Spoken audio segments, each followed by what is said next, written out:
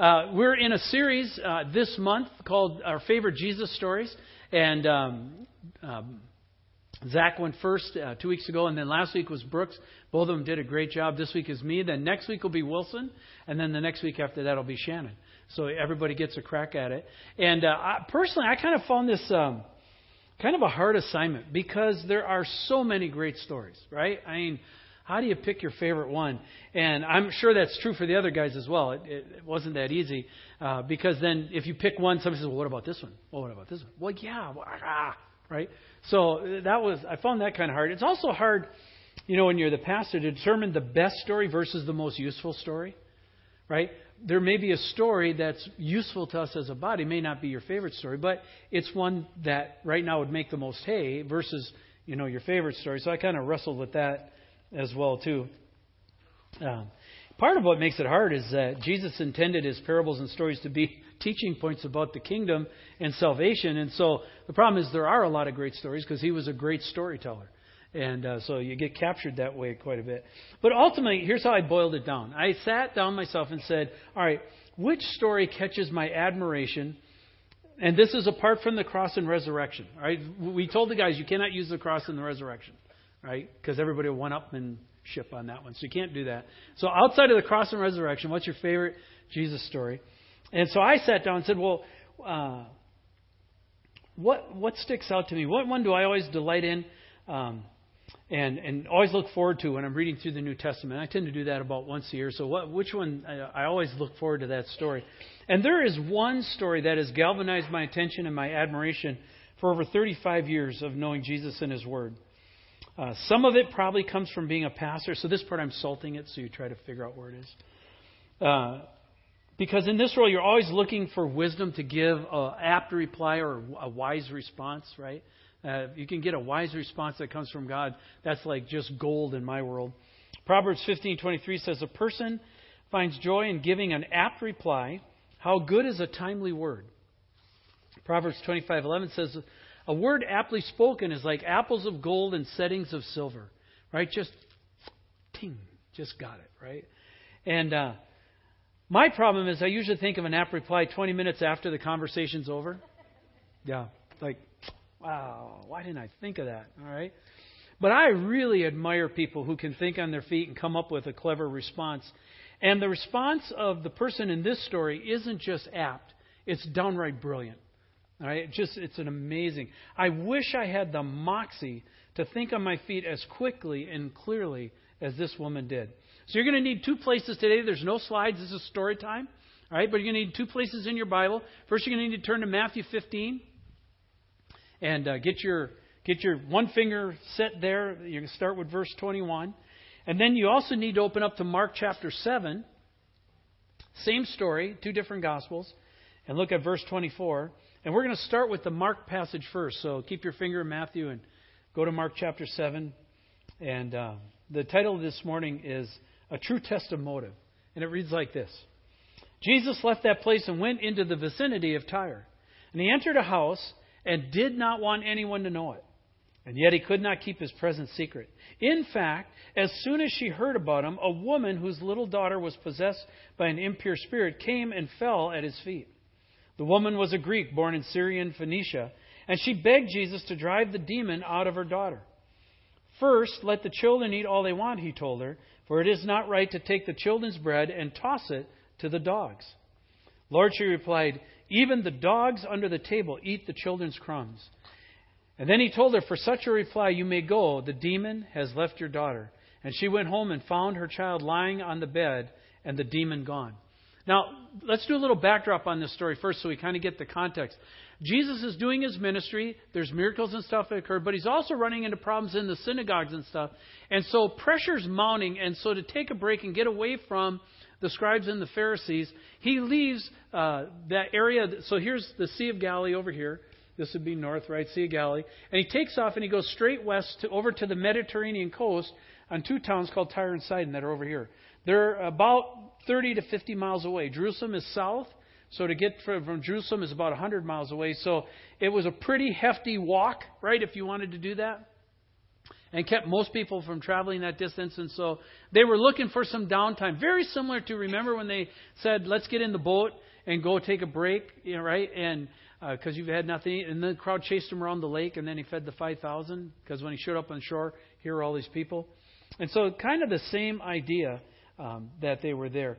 And Mark records that he didn't want anyone to know he was there. Now, you already know, fat chance of that happening, right? Because almost everywhere Jesus showed up, no matter if he was trying to take a break, whatever, all of a sudden people showed up. And sure enough, the same thing happens in this particular experience. Matter of fact, it didn't take long. If you read Mark says immediately as word got out. Matthew says, behold, or in fact, what gives the interruption factor to the story. And I think we know what this is like, right? You ever sat down, you were just going to get ready to eat dinner and the doorbell rang? Oh, man, seriously? Or you're going to watch a movie, right? You got the popcorn, you're all ready to go, and then the phone rings. Ah. Or at my house, right? You're ready to lay down and take a nap. There's a knock on the door in the garage. Hey, Dad, can I ask you a question? Right? That'd be Matthew. And you're like, dude, you're killing me. Because it's like every 3 minutes. And so, I think we kind of can get that feeling. It's kind of that, again, sort of deal. So now, look at the Matthew passage. He adds some remarks to Mark's account and adds some intrigue by saying this. When she came to Jesus, it says Jesus didn't answer her a word. In other words, it's very strange. This is different behavior from Jesus. He just sits there. And he lets her ask. And the disciples are trying to deal with the situation. The disciples in Matthew say, they come to Jesus, they're actually there, and they said, look, send her away. She keeps crying out after us. I.e., the tone is, would you just give her what she wants? She's bugging us. Very similar to, remember the widow and the unrighteous judge where she kept bugging him in that story? And this woman is there not going away, not quieting down. And so the disciples are like, we're tired too. Just get her out of here. We don't want to be bugged either. But there's a pretty significant problem. So if you look there in the story, it says, in fact, as soon as she heard about him, this is this woman, this Syrophoenician woman whose little daughter was possessed by an impure spirit, came and fell at his feet. Now, Matthew, in that account, records she was demon-possessed and suffering terribly. So moms, put yourself in mom mode, right? What happens when your kids aren't doing well, right? You are on hyper alert. You are in go mode, right? Let's do something here. You don't sit around and go, well, maybe she'll get better in 5 minutes. Now, that's not how it works. And this mom seems to be the same way. She's distraught. She's desperate. And may I add, determined. Right? God help the person who gets in her way. Right? If you go to the emergency room and say, hey, I need you to get out of the car, and they go, well, here, fill out these forms. No, excuse me. You need to listen to me. You need to get out in the car. Right? You're not going to just put up with it.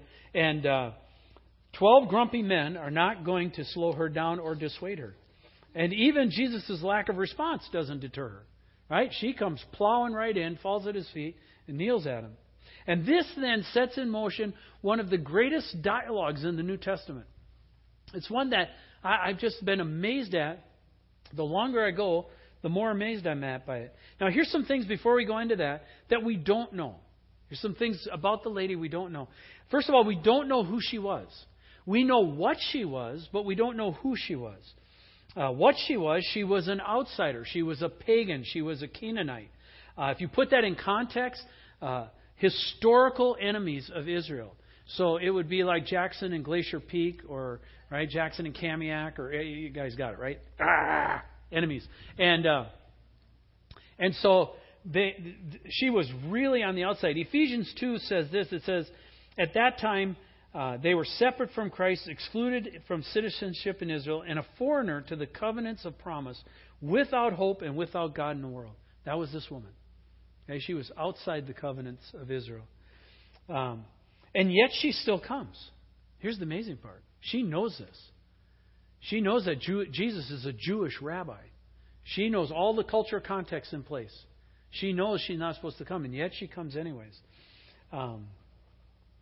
Here's the other thing. We don't know how she knew of Jesus or knew Jesus. We have no idea. Did a family member run into them and come and bringing trade back somehow tell the story? Or had the grapevine gone that fast already? It's not known. It's clear she was very aware of him and who he was and who he claimed to be because of her posture. It says she came and fell at Jesus' feet. In Matthew, it says she knelt at his feet. So that's a gesture of deference and worship. Matthew says she addresses him as Lord, Son of David, which is very unique because she's a pagan. She's not going to address him as a title of God. She's not. Where did this title come from? She had some kind of awareness that goes far beyond just, oh yeah, there's a guy that claims to do miracles. She actually knew the right titles. So there's more to this story. Son of David, clearly being a title of reference and a title of recognition used deliberate by her. She was in essence saying, I know who you are. I know who you are. And more importantly, I think, I believe in who you are. That's why I'm coming. Son of David is a clear title for Messiah. You don't use that unless you know what that title means because it's wrapped in Scripture there. And so it's astonishing that she uses it. And it tells us, I think there's a lot more to this woman's story than we know. All the cards aren't played on this. And so we only have kind of some vague things to go off of. But somehow, some way, she was alerted and more pieces were in place than what we know about. But here's where it gets really intriguing. If you read Mark, she begged Jesus to drive the demon out of her daughter. First, let the children eat all they want, he told her, for it's not right to take the children's bread and toss it to the dogs. Lord, she replied, even the dogs under the table eat the children's crumbs. And then he told her, for such a reply, you may go, the demon has left your daughter. Now, Mark is always kind of a very concise, condensed gospel, right? Mark is a minimalist, so he doesn't add a lot of commentary. He doesn't add a lot of color. He doesn't add a lot of emotions. He just lays out, goes boom, boom. If you read Mark's gospel, a lot of people like it because it's very immediate, very good for Americans. Right? I want my meal now. So if you want your meal now, go to the Gospel of Mark, read the Gospel of Mark. It just goes boop, boop, boop, boom, boom, and you're there. Right? Matthew colors it a little bit. Go to the Matthew passage and let's read Matthew and you'll see what I mean. He's dialoguing with her and it says he answered, I was sent only to the lost sheep of Israel. And the woman came and knelt before him and, Lord, help me, she said. He replied, it's not right to take the children's bread and toss it to the dogs. Yes, Lord, she said, but even the dogs eat the crumbs that fall from their master's table. And then Jesus said to her, woman, you have great faith. Your request is granted. And her daughter was healed at that moment. Notice that is a little more expressive. But I read that and I just go, what an absolutely brilliant reply. I'm probably going to fail this morning in trying to convey my astonishment at this reply and how brilliant it is. I don't know if it'll carry across, but it was brilliant in its deference. It was brilliant in its humility. It was brilliant in its assessment. She assessed Jesus. Jesus was assessing her, but she assessed Jesus. And she weighed it out and said, this is the way to go. And I'm like, wow, that is amazing. I don't know if women's intuition was operating there or what, but whatever it was, she had this thing pegged, and it was a true test of motive. And why I say that is because, think about it. She could have really been put off by the disciples' attitudes, right? Because they were bugging her, get away, we're busy, we're tired, don't bother him, kind of stuff. And they could have had the classic, oh, so that's how you really treat people. Yeah, we know that. She could have been really miffed by what appears to be Jesus' indifference and lack of response. Some Messiah didn't even respond to me, didn't even care. She could have easily gotten offended and got up and walked off in a huff.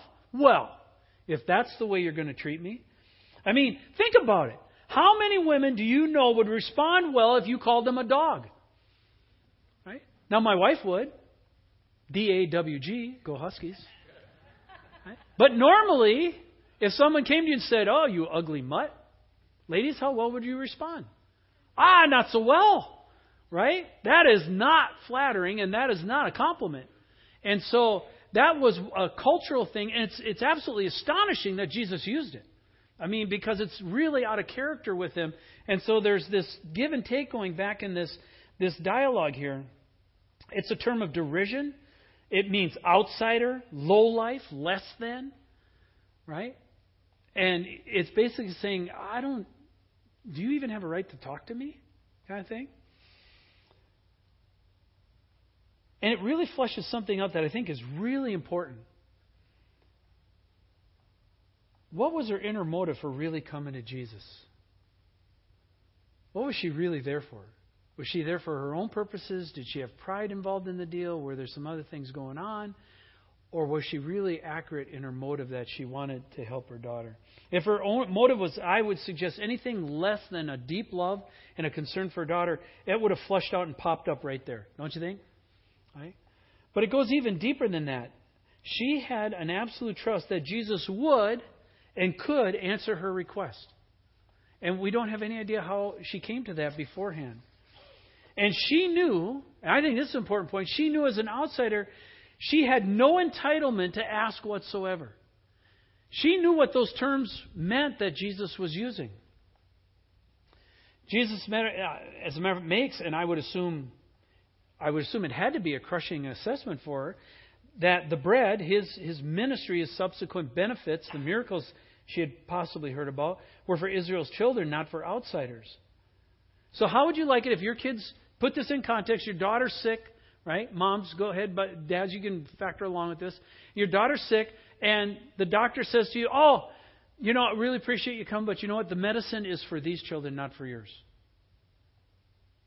Would you just say, oh, well, that's okay. That's fine. No, Aaron's going, not on your life. Absolutely not, right? What would you have done? Would you have stomped off? Would you have cried? Would you have thrown a fit? Would you have begged? Right? And this is where this woman absolutely blows me away.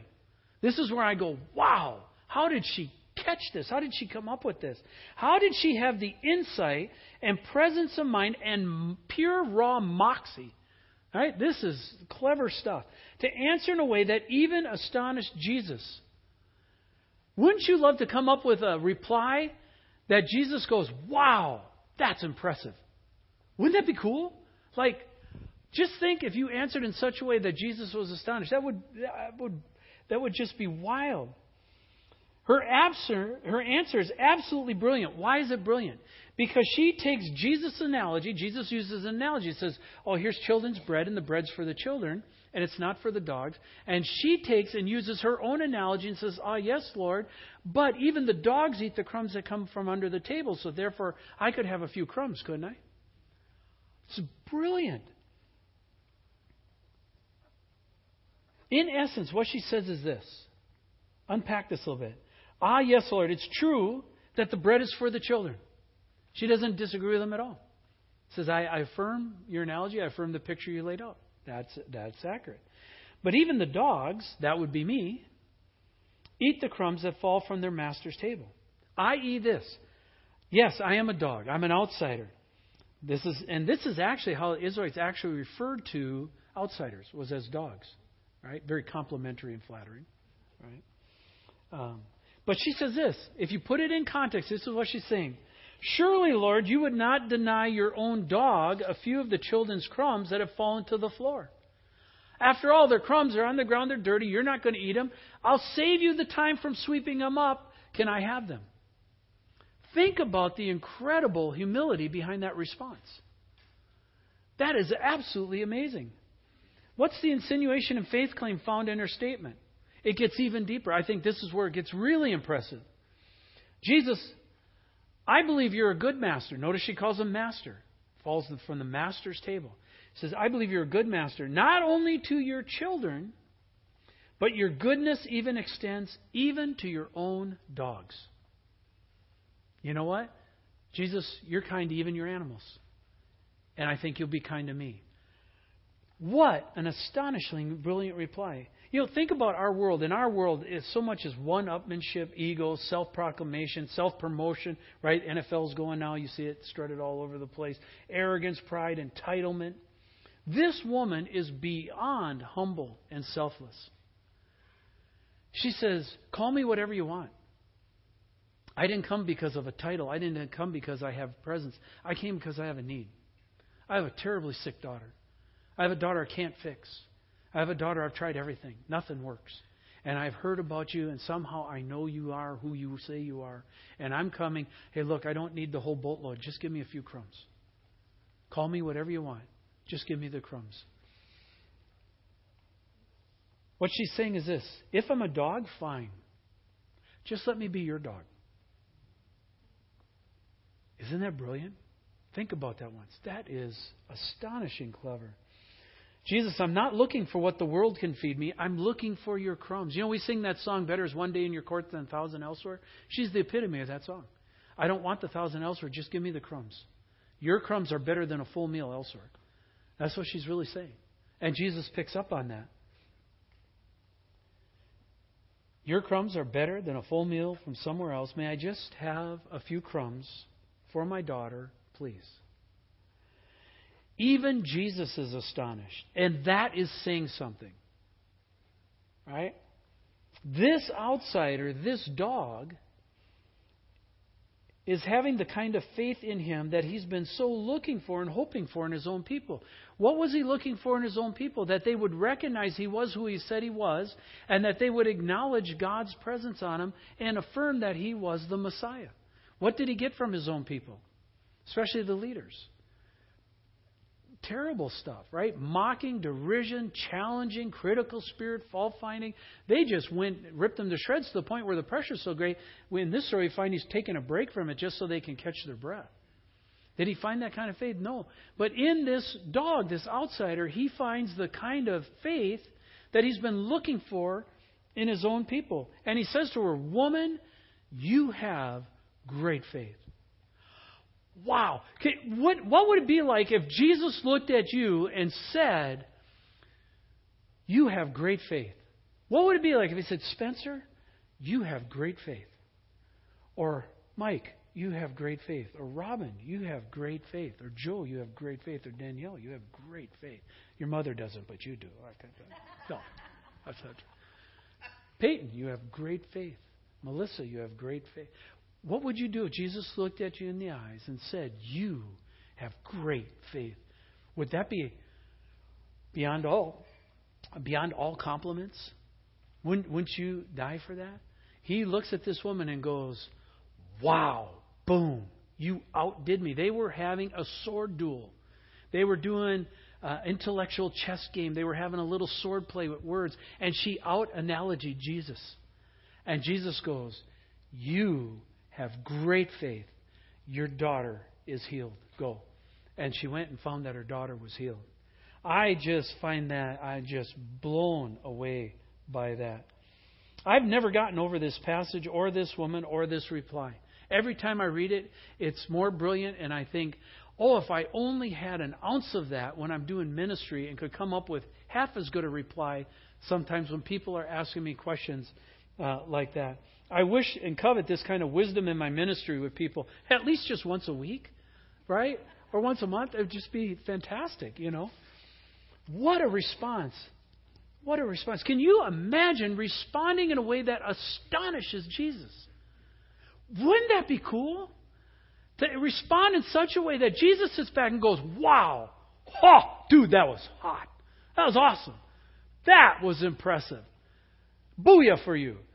Well, I don't know if Jesus would say it that way, but, you know, right? That's Mitchellized. But, I mean, wouldn't it be impressive to respond in such a way that Jesus is astonished? Can you imagine asking in such a way that Jesus looks straight into your eyes and says, "Your request has been granted.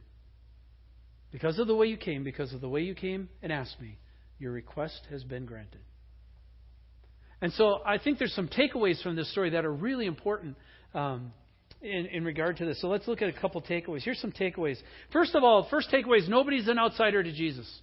We got to remember that. This woman was as out there as you can get. She was as disqualified as you can find. Nothing would say that she had any chance to have an audience with Jesus, let alone have him grant her requests. But notice really, in the story you see that she came to Jesus, but notice really Jesus came to her. Right? Because he came from Galilee to her region and wound up in her neighborhood. She had no access. She couldn't take a demon-possessed daughter 30 or 50 miles to the Sea of Galilee and drag her and find Jesus. Jesus came to her. And likewise, Jesus comes to us. Jesus comes to outsiders. He comes into their region and he comes into their neighborhood. And he let her approach him and actually talk with him. I think that's an incredible principle, is that we have to remember Jesus lets people, even people on the outside, come and talk to him all the time. It's hard to capture in America how out of the box this conversation is. All right? Because literally, number one, women did not talk with men in public. And number two, Jewish people did not talk with outsiders when they were outside of the country, outside of Jerusalem. That was absolutely forbidden. Matter of fact, this woman, I know it sounds heinous in our world, but this woman, if she had approached Jesus that way, the disciples would have had the right to beat her up and send her off. And they would have been considered righteous in doing that because she was breaking social protocol. And so it's just hard to capture in our day and age how astonishing and out of the box this is, but yet she still came. And what that means with Jesus, I think, is no matter your race, your background, your sin, you can approach Him. You ever feel like you can't approach Him because of your sin? Right? I've just been a real gunky this week. And so maybe I'll just be quiet and lay low, and maybe God will soften up towards me in 2 weeks or so. But right now, I don't think I can pray, and I don't think I can talk to Him because I just feel awful because I'm an outsider. And yet, you can approach Him. And I think that's one of the big takeaways. I think two things off that. We have to remember that. We can approach Him. Sometimes we have the opinion of, I'm a believer, I should know better, I shouldn't have sinned that way, therefore I can't talk to Him. And then we get in a month-long ruts because we can't ever respond anymore. That's not true. We can come and respond to Him. And number two, I think it always remember, some of the farthest people outside are the people that Jesus wants to make His friends. That means not the people here this morning. The people who aren't here this morning.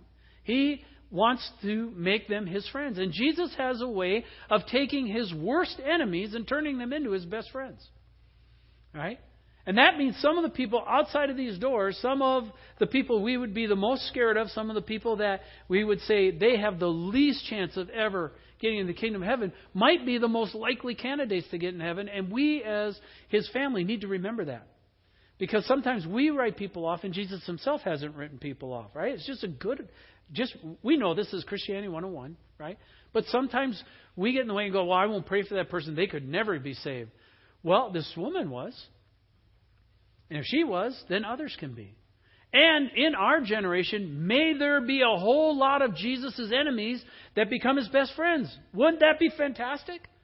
I mean, we need a bunch of Sauls turned into Pauls. And may they be multiplied to where they get in Jesus' camp and they understand it better than we do, and they can speak to the culture in ways we could never do it.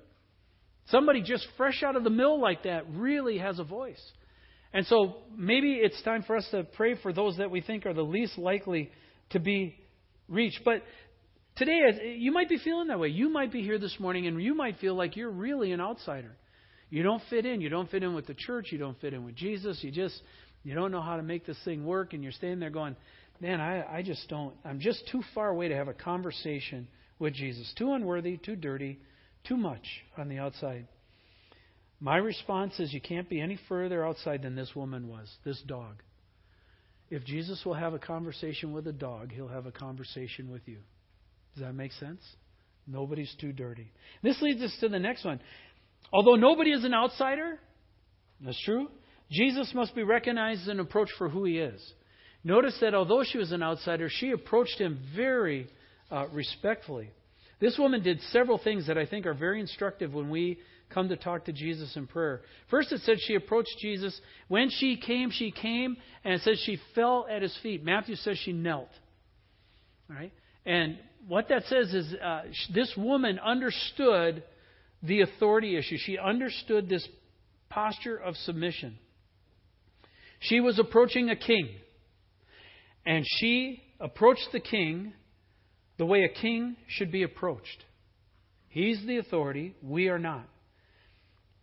And I think often we get off on that. You know, in America, we kind of get sloppy, agape, Jesus is my buddy, yeah, hey, fun, and hey, Jesus, cool, you know.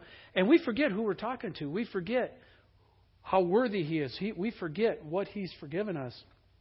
And we don't come with a proper heart respect. And I'm talking about a heart respect here. One of the good questions is in praying, when was the last time you knelt before Him when you prayed? Right? And I don't think there's anything magical or holy about it. I think you can drive in your car and pray. I think you can walk around and pray. I think you can do all kinds of things. But one of the postures that is traditionally always been understood as a sign of submission to Jesus' authority is kneeling before Him. When's the last time you've knelt and prayed to Him? Right? That might be perceived by Him to be a very good gesture, if your heart's right with it. That you are responding to His authority the same way this woman did. She addressed Him with appropriate titles. Notice she didn't just come waltzing in. She said, Lord, Son of David. Clear titles that caught Jesus' attention and focus, even though He didn't want to be bothered. Remember, He didn't want anybody to know He was there, and He didn't want to be bothered. But when she used these titles, she instantly had His attention. Because they were titles that acknowledged who He was. Yes, Jesus is our friend, but we must always remember who that friend is. He is the King of Kings and He is the Lord of Lords. Right? And so when we address Him, we always need to have a respectful tones. Why is this important? Well, I think it's important because when you look at this woman, she had a lot of other options, right? She was in a different culture. There were different religions. There were different faiths. There was all these other things. Maybe she tried all that. Maybe she hadn't. We don't know. But what she did was she came and she said to Jesus, you're my option. In her prayer said, and Jesus tested that. That's why I think it's a true test of motive. You want to go somewhere else? You want to try something else? You want to do something else? No, I'm coming to you. Boom, boom, boom. No, I'm coming to you. No, boom, boom, boom. No, I'm coming to you. You are my option.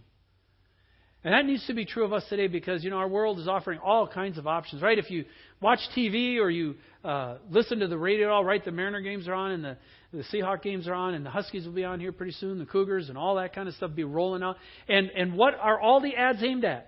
Guys, aimed at the baby boomers. And what are they saying? Take this and you'll be 20 years old again. I got news for you. You will not. Okay? The way of all men has come upon us. Okay? But what are they promising? They're promising all kinds of options outside of Jesus. And our country is pursuing all kinds of options outside of Jesus. And we've got to be people that say, when we come to prayer, no, you're my option. You're my option. I will trust your answer. I will go with your answer. I will dialogue with you. Can we talk about that? But I'll be satisfied with your answer.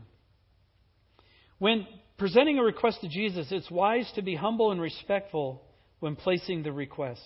Notice again, she didn't demand. I think it's really key. She did not demand that He do something, nor did she just roll over. She didn't quit right away. She was persistent. She stayed with it. She was willing to take the scraps if Jesus would give them to her, and she would be grateful. How very different from our age where you owe me or what have you done for me lately? Right? Have you ever prayed and then God didn't give you what you wanted? And how do we respond? Do we respond so godly and holy and, oh, yes, Lord God, you are wise beyond all measures. You know what's great for me and I am at peace. Amen? Da-da. No, usually what do? Throw a fit, pout, stop our feet. Wow, yeah, some kind of God you are, and off we storm, right? That's one of the great hidden sins of the church, is our attitude in prayer when God says no to us. We turn on Him. And this lady didn't do that.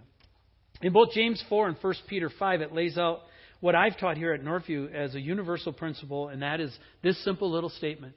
God is opposed to the proud, but He gives grace to the humble.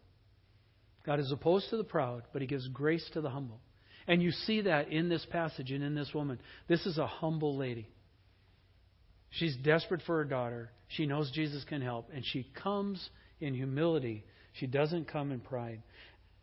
Here's the fourth one that's probably the kicker for the morning. But just as Jesus tested this woman's motive for why she was coming to Him, so Jesus will test our motives when we come to Him with prayer requests. Do we respond with wisdom and insight like this woman did, or do we get snarky and disrespectful? How do we respond? There's three great answers that God gives. One is yes. Jackpot. Okay. One is wait. That's that praying for that patience thing. Right? Most of us don't like that because we needed it yesterday. And the other one is no. Right?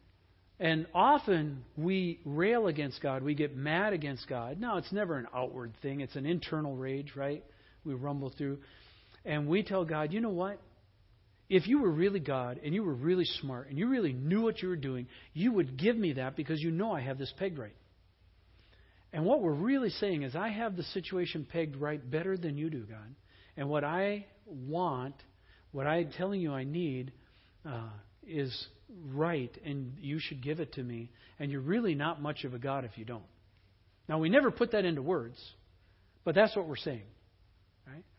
And I think those of us who've been down the trail a little bit longer than, say, maybe this gang right here, can look back at prayer requests that we told God we had to have. Right? Please answer this. And God told us no. And about 10, 15 years later, you look back and go, you know what? God was really wise to tell me no back there. Garth Brooks has a song, Thank God for Unanswered Prayer. You ever heard that one? Where he looks back and the story is he had his girlfriend in high school and he prayed that God would make her his wife, and that broke off, and he goes off into life and gets married, and he comes back to his high school reunion about 15 years later and sees the girl he had to have, and the title of the song is Thank God for Unanswered Prayer. Now, I don't know how it all worked, but right, you kind of go, you know, maybe God does know what he's doing. And that's part of what this passage is teaching us, is this lady in humility was smart enough to accept what Jesus would or wouldn't give her.